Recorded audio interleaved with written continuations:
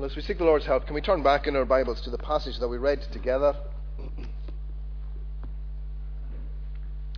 Paul's first letter to the Corinthians in chapter 11. And we can read again verse 27. 1 Corinthians 11 and verse 27.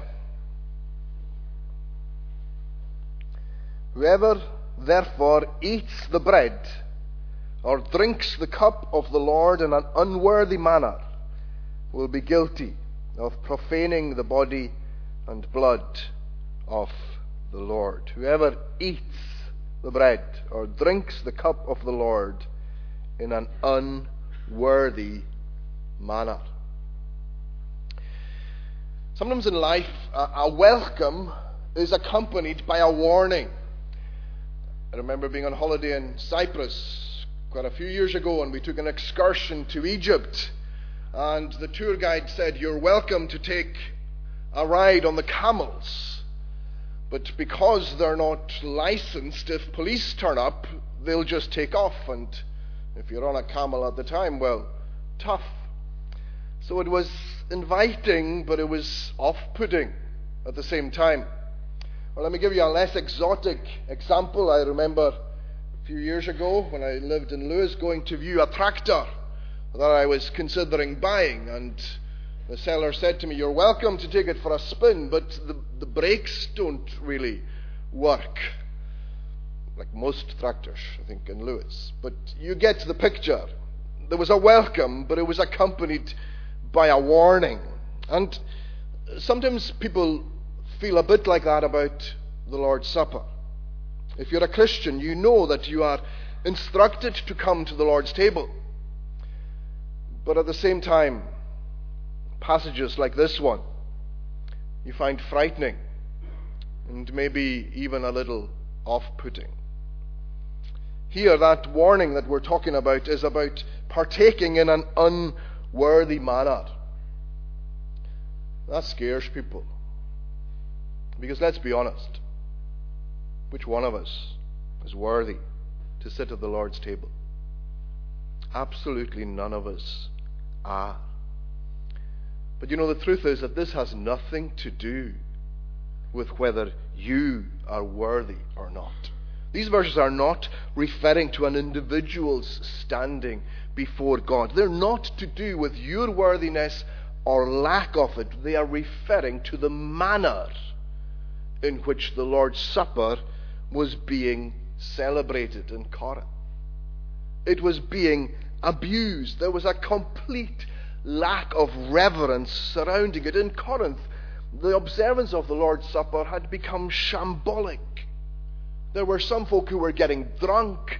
There were others who were gorging themselves on food. Meanwhile, brothers and sisters in Christ were left to starve. Look at verse 17. Paul says in the following instructions, "I do not commend you, because when you come together, it's not for the better, but for the worse."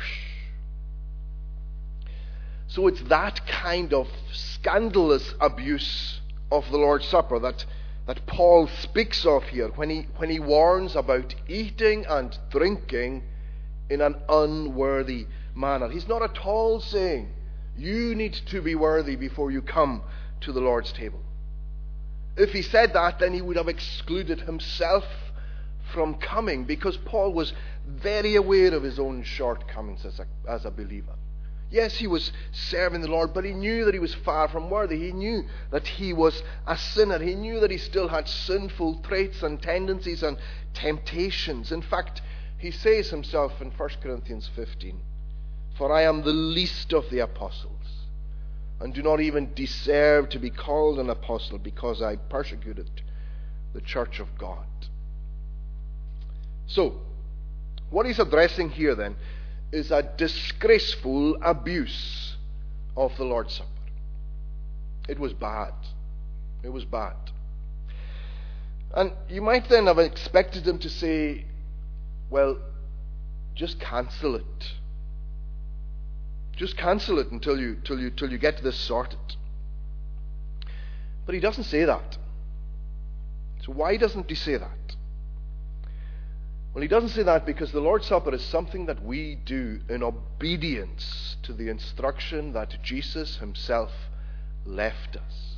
And therefore it would be disobedient to abandon it. It would be disobedient to abandon it. And that is important for this reason. Because it shows us that just as it is wrong to partake of the Lord's Supper in an irreverent manner like they were doing there, it is also wrong to stay away when you ought to be there. Because Jesus commands us, do this in remembrance of me. It's a command. It's not an option. So I want to look at three things tonight from this passage. First of all, we'll consider the problem. The problem. What exactly was going wrong in Corinth that caused Paul to speak in such strong terms about it? The problem. And then secondly, the presence. The presence. How is Jesus present in the sacrament? Because we're told in verse 29 that we must discern the body. So we'll consider the presence, secondly. And then thirdly, the practice. The practice. What exactly happens when you partake of the Lord's Supper? What should you expect? How does it benefit us? So I want to make that practical. I want to talk about some things that might help us when we come tomorrow to partake of the Lord's Supper. So the problem, and then the presence, and thirdly, the practice. I wonder tonight if you're apprehensive about the Lord's Supper tomorrow. Some people get really nervous when it's communion time. They get frightened.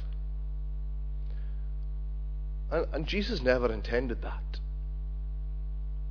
Never intended that. Because Jesus instituted this for our benefit.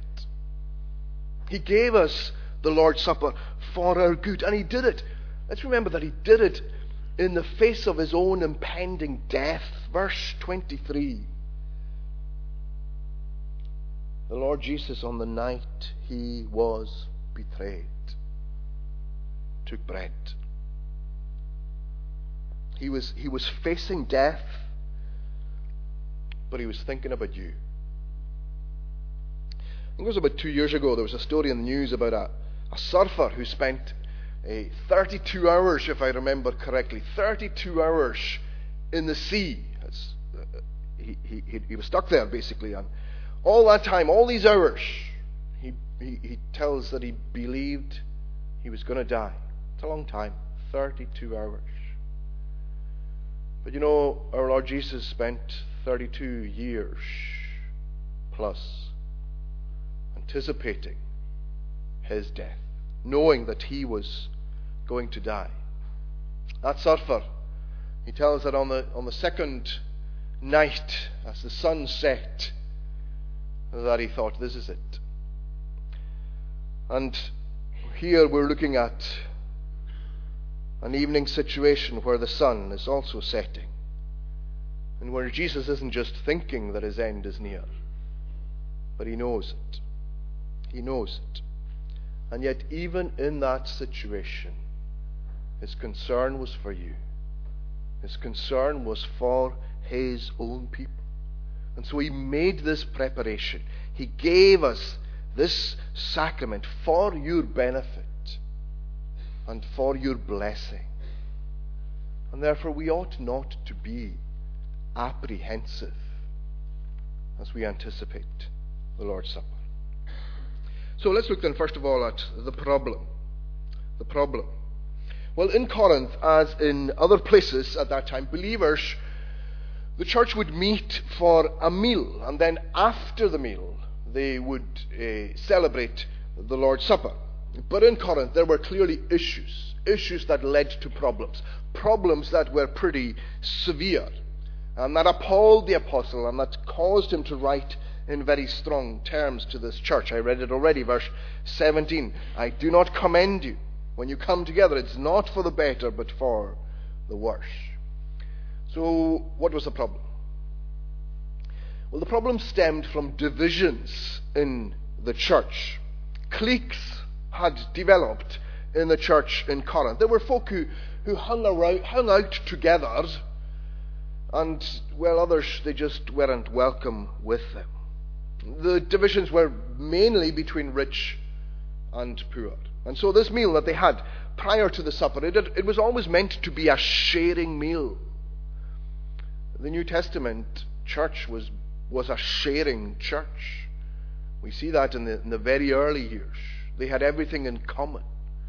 They shared. And that was the intention of this meal. And folk were supposed to bring along something and share it with those who had less than themselves. But what had happened in Corinth was the rich, well, they were having a feast, and the poor were left to go hungry.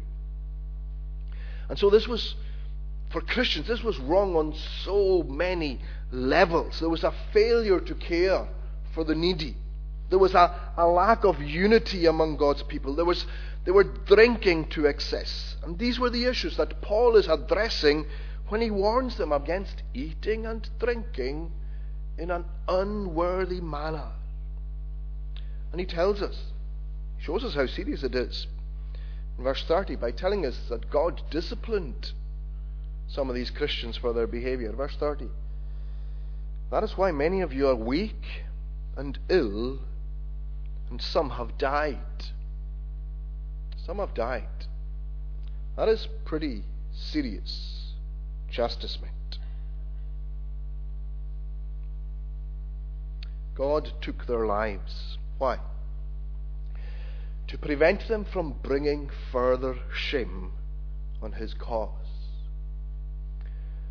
Now, that doesn't mean that these people were lost. These people were not damned eternally. These people did not go to hell. How do we know that? Well, we know that because he goes on in verse 32 to tell us. He says, when we're judged by the Lord, we are disciplined so that we may not be condemned along with the world. So this is discipline, not condemnation. But these people, some of these people in Corinth, they met with the most extreme form of discipline that God will, if necessary, bring on his own people. He took their life. They were saved people. They were people whom will be in heaven. And yet God deemed it necessary to cut short their lives because of their sin. And that's just a clear warning to us. Don't play with sin. Don't dabble in it. Oh yes, as a Christian you will be forgiven. But you may well pay a very high penalty for disregarding, disrespecting, disobeying, or dishonoring God. So, when we read then that warning against eating and drinking in an unworthy manner, that's what Paul was talking about. That is the background. That is the problem. This blatant abuse of a sacrament that Jesus had instituted for the good of his people and for the good of his church. It had nothing to do with whether an individual was worthy or not. And for centuries people have stayed away from the Lord's table due to a misunderstanding of this verse. And for centuries Christians have trembled and been fearful coming to the table, when that was never what the Lord Jesus intended when he gave us this sacrament for our good. I remember going to see an older man who was 90. It's actually on his 90th birthday. And it became clear to me that he was a believer. It had some hints maybe in the year running up to that, but he'd never spoken about it publicly. And so we talked about it, and there was a communion coming up, and I asked him whether he'd ever thought about professing his faith, and he said, "Oh yes," he said, "often." And I said, "For a long time?" And he says, "Oh yes, for a long time." And I said, "How long?" And he said, "Well, about 40 years." And I said to him, "So what's kept you?" And he said, you hear this answer often, "I wasn't good enough." And so then I said, "Well, so what's changed?" And he said, "I think I'm getting worse. I think I'm getting worse." That was a good token that this man understood. He understood he was never going to be worthy. He understood there was no reason in waiting, no point in waiting. Because it's not about whether we're worthy. It's all about what Jesus did for us. So people have stayed away because they felt they weren't worthy. You know, people have also stayed away because of a mistranslation of verse 29. Where it says that anyone who eats and drinks without discerning the body eats and drinks judgment on himself. But I'm sure you know that the older version said, eateth and drinketh damnation. Damnation. And this is not damnation, this is judgment. And yes, judgment is serious, yes. But it's not final. It's not final. Even those who abused the supper so terribly in Corinth were not damned eternally. But yes, they did come under judgment from God. So, this passage then, we're looking at the problem, and we're saying it's got nothing to do with what you are like as a person. It's all to do, friends, with whether you trust Christ for your salvation. St. Paul, I quoted Paul earlier when he said, "I am the least of all the apostles and do not even deserve to be called an apostle because I persecuted the church of Christ." But he went on to say this, "By the grace of God, I am what I am." And that's all the Christian can say. You're never going to come because you are worthy. You're only going to come because of what the Lord has done for you. If you're trusting Him, and you come to the sacrament, and you come with faith, not with fear. You come with trust, and not with trembling. So that's the first thing. And the problem was a total disrespect for the sacrament and an abuse of it in Corinth. The problem. I want to look secondly, though, at the presence. The presence. So under the first heading, we were looking at eating and drinking in an unworthy manner.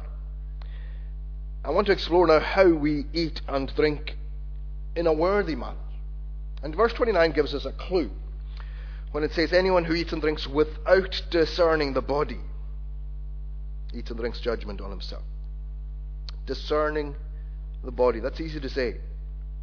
But what does it mean to discern the body? The NIV we use in our own congregation, and it says recognizing the body. I prefer this translation because I think we use the word recognize to speak about something you can see. When you meet someone, you see them and you recognize them. I think discern is a word that's more suited to something that you cannot see. You cannot see it. It's not visible. So how do we discern the Lord's body? Well, this is talking really about His presence at the Lord's table. So how is the Lord present when the passage actually makes clear that He's absent? It's clear that He's absent because He says that we're going to do this, verse 26, the end of verse 26, until He comes. So therefore He's not there. He's somewhere else. And we know where Jesus is. We know where Jesus physically is. His physical risen body with the nail marks in His hands. He's in heaven. He's physically in heaven. However, He is present spiritually in the sacrament. So the emblems, what we call the emblems, the bread and the wine, or the elements, they symbolize his presence. They're a reminder to us of his presence. What Jesus taught us was that the bread represents his body and the wine represents his blood. But how do we discern him there? Well, it requires faith. So faith is believing in something you cannot see.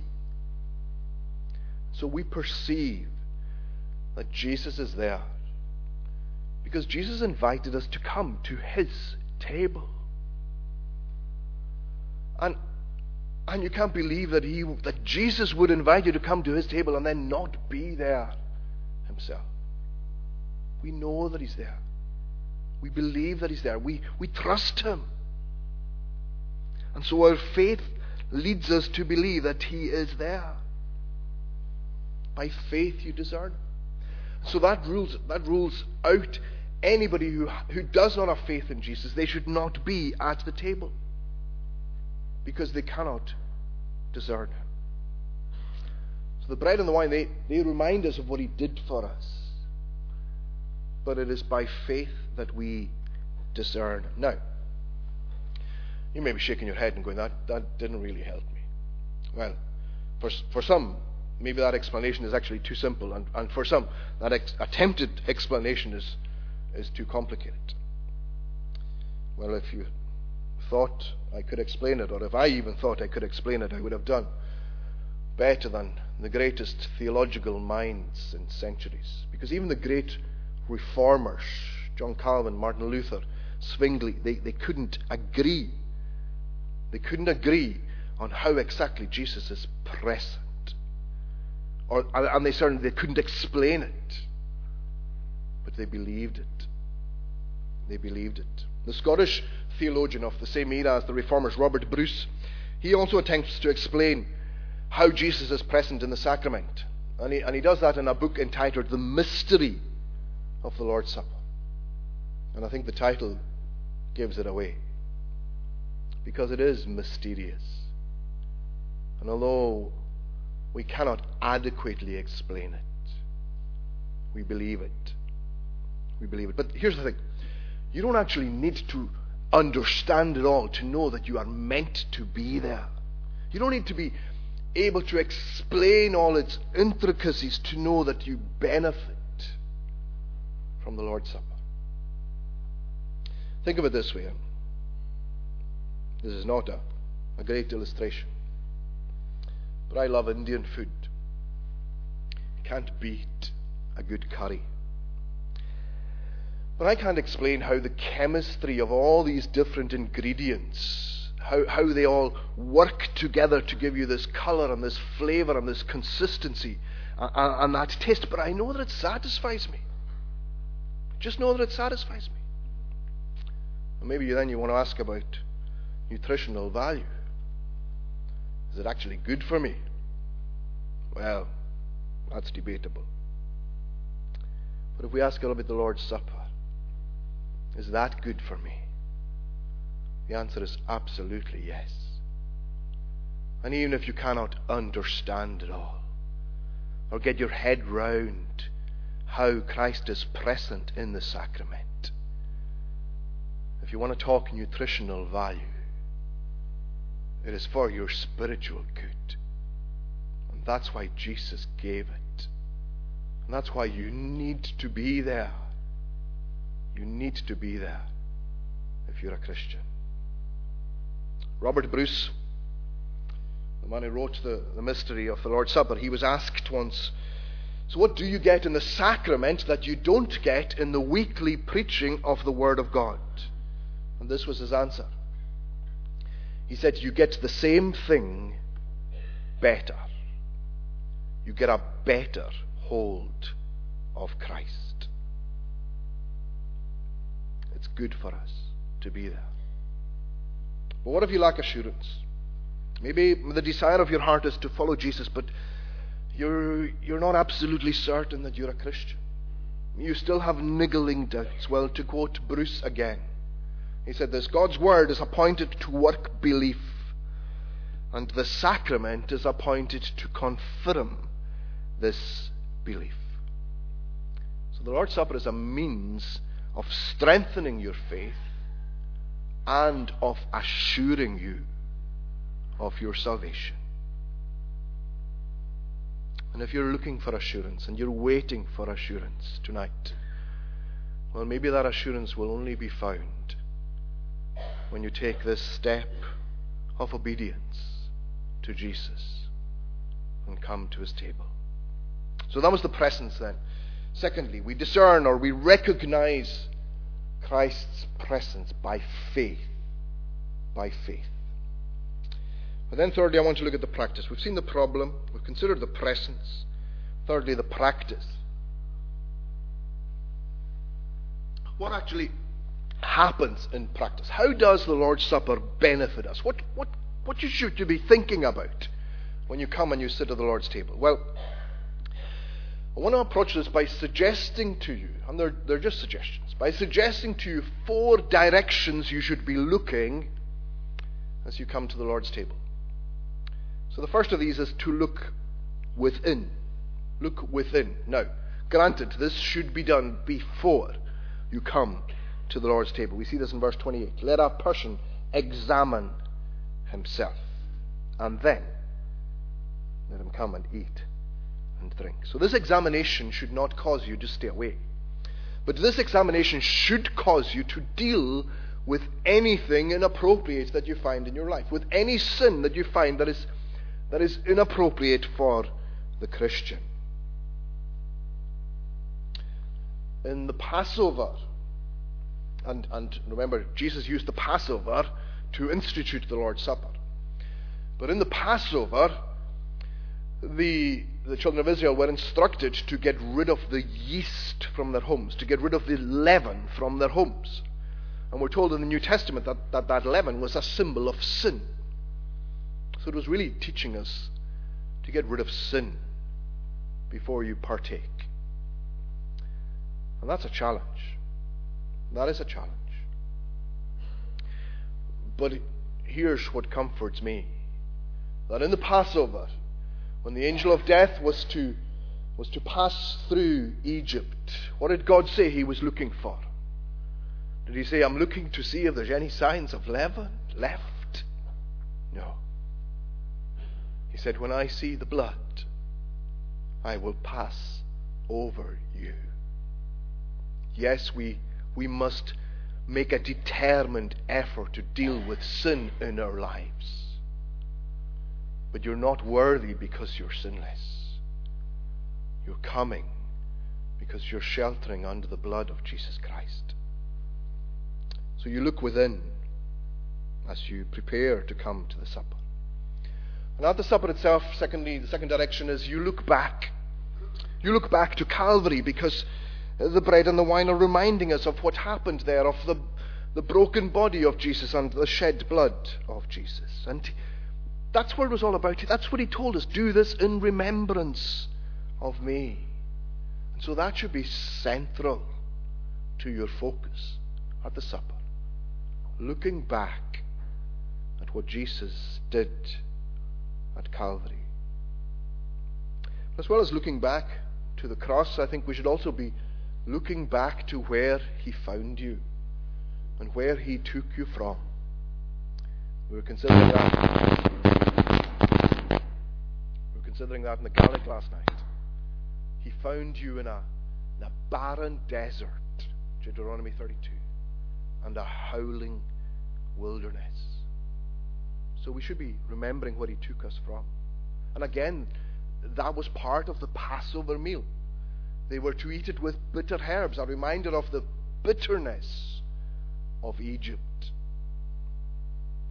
So remember where he took you from, but remember what he did for you. So you look within, you deal with sin. You look back to the cross and to where he took you from. The third look is to look forward. Look forward. Because in celebrating the Lord's Supper, he tells us in verse 26 that we do this, we proclaim the Lord's death until he comes. Until he comes. He's coming back. He's coming back. Don't forget that. Think about that as well. as you sit at the table. It is a remembrance, but it is also an anticipation. An anticipation. And then the fourth direction that you should look, and these are just suggestions, is that you look around. You look around. This is an important aspect of the Lord's Supper that we maybe tend to overlook, or we tend to forget. It is a communion. And it is a communion with Jesus himself, but it's also a communion with his people. It is a fellowship meal. We are there with the family of God. We are sharing it with our brothers and sisters in Christ. You know, Paul here, he lays emphasis on discerning the body. But Paul, throughout his writings, often emphasizes the fact that the church is the body of Christ. He's our spiritual head. We are his spiritual body. And so while it's clear, if you read this all again when you go home, well, it's clear that in the words of institution, from verse 23, etc., where Jesus was talking about the body, that he clearly is talking about his own body there that was given for you. But then from verse 26 onwards, when Paul goes on to add his own commentary, I wonder if it's possible that in his references to the body, he is also thinking about the church. He's not just talking about the physical body of Jesus, but he's talking about the spiritual body of Jesus, that is, the church. And if you look at verse 29, for anyone who eats and drinks without discerning the body, you're probably more used to reading that as anyone who eats and drinks without discerning the body of the Lord. Most of our versions put of the Lord in there. But it's not there in the original Greek in which the New Testament was written. It's probably implied. It probably is the physical body of the Lord it's speaking about, because that's what the preceding verses are. But I think it's likely that Paul also has in mind to remember as believers that we are a body, that we are the body of Jesus. Because remember, that's this whole context. That was his starting point here, that believers weren't fellowshipping together as they ought. That some were going hungry and some were gorging themselves and some were getting drunk, and they weren't looking out for one another. And he's saying that ought not to be so. Again, if we're to learn from the Passover, that was a family meal. A family meal. And so too is the Lord's Supper. We're the family of God. So that then was the practice. The practice.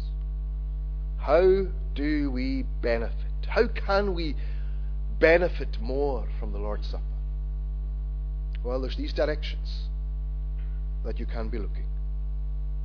And sometimes it is the first one, the look within, and the resultant repentance that will strengthen your faith.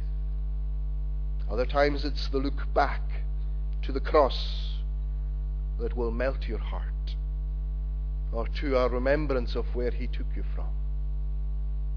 Sometimes maybe the look forward to Christ's return. It will encourage you and keep you going in the midst of hardship and trials in your life.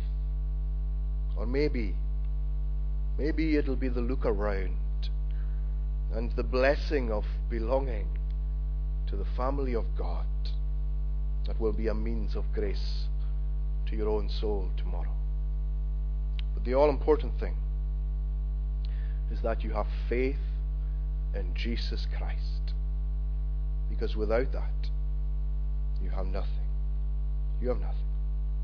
And so tonight, if you trust him, even if your faith is shaky, And even if you lack assurance, Jesus says, you come.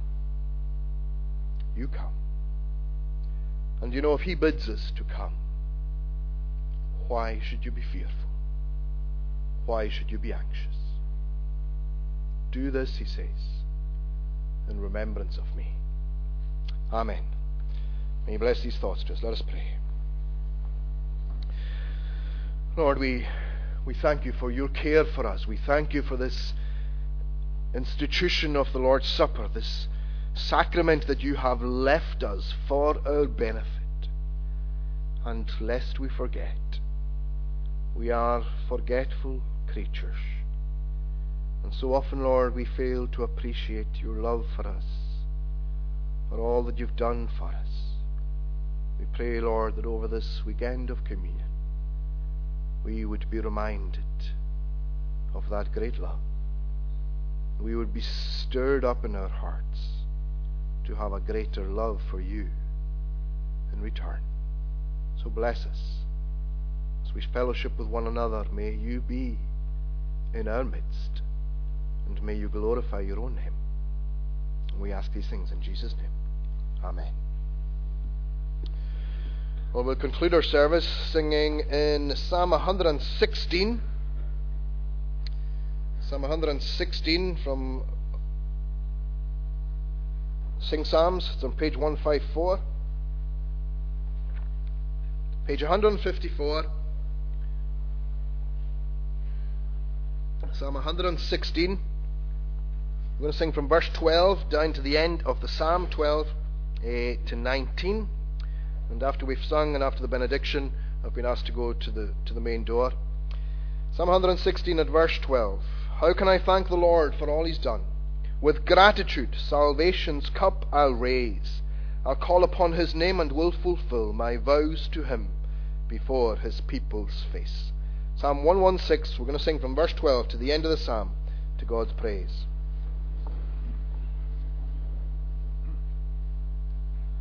How can I thank the Lord for all He's done?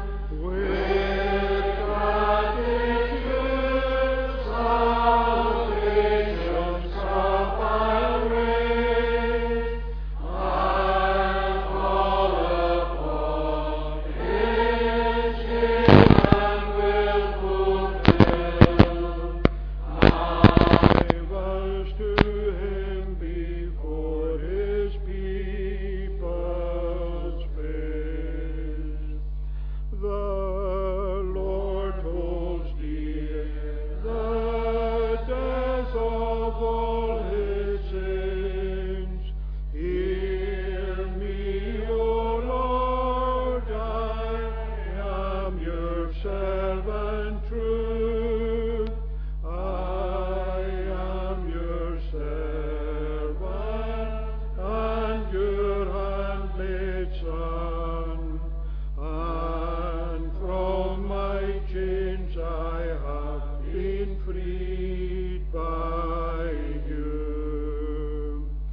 Thank offerings I will sacrifice to You, and call upon the name of God the Lord, when all His people in assembly meet. With joy I will fulfill my solemn word.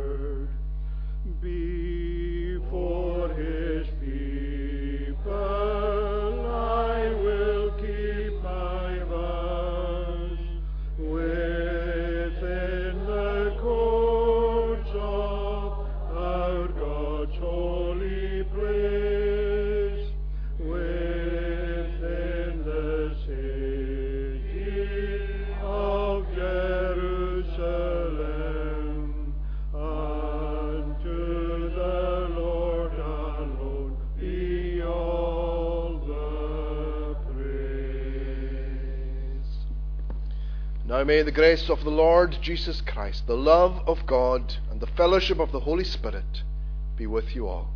Amen.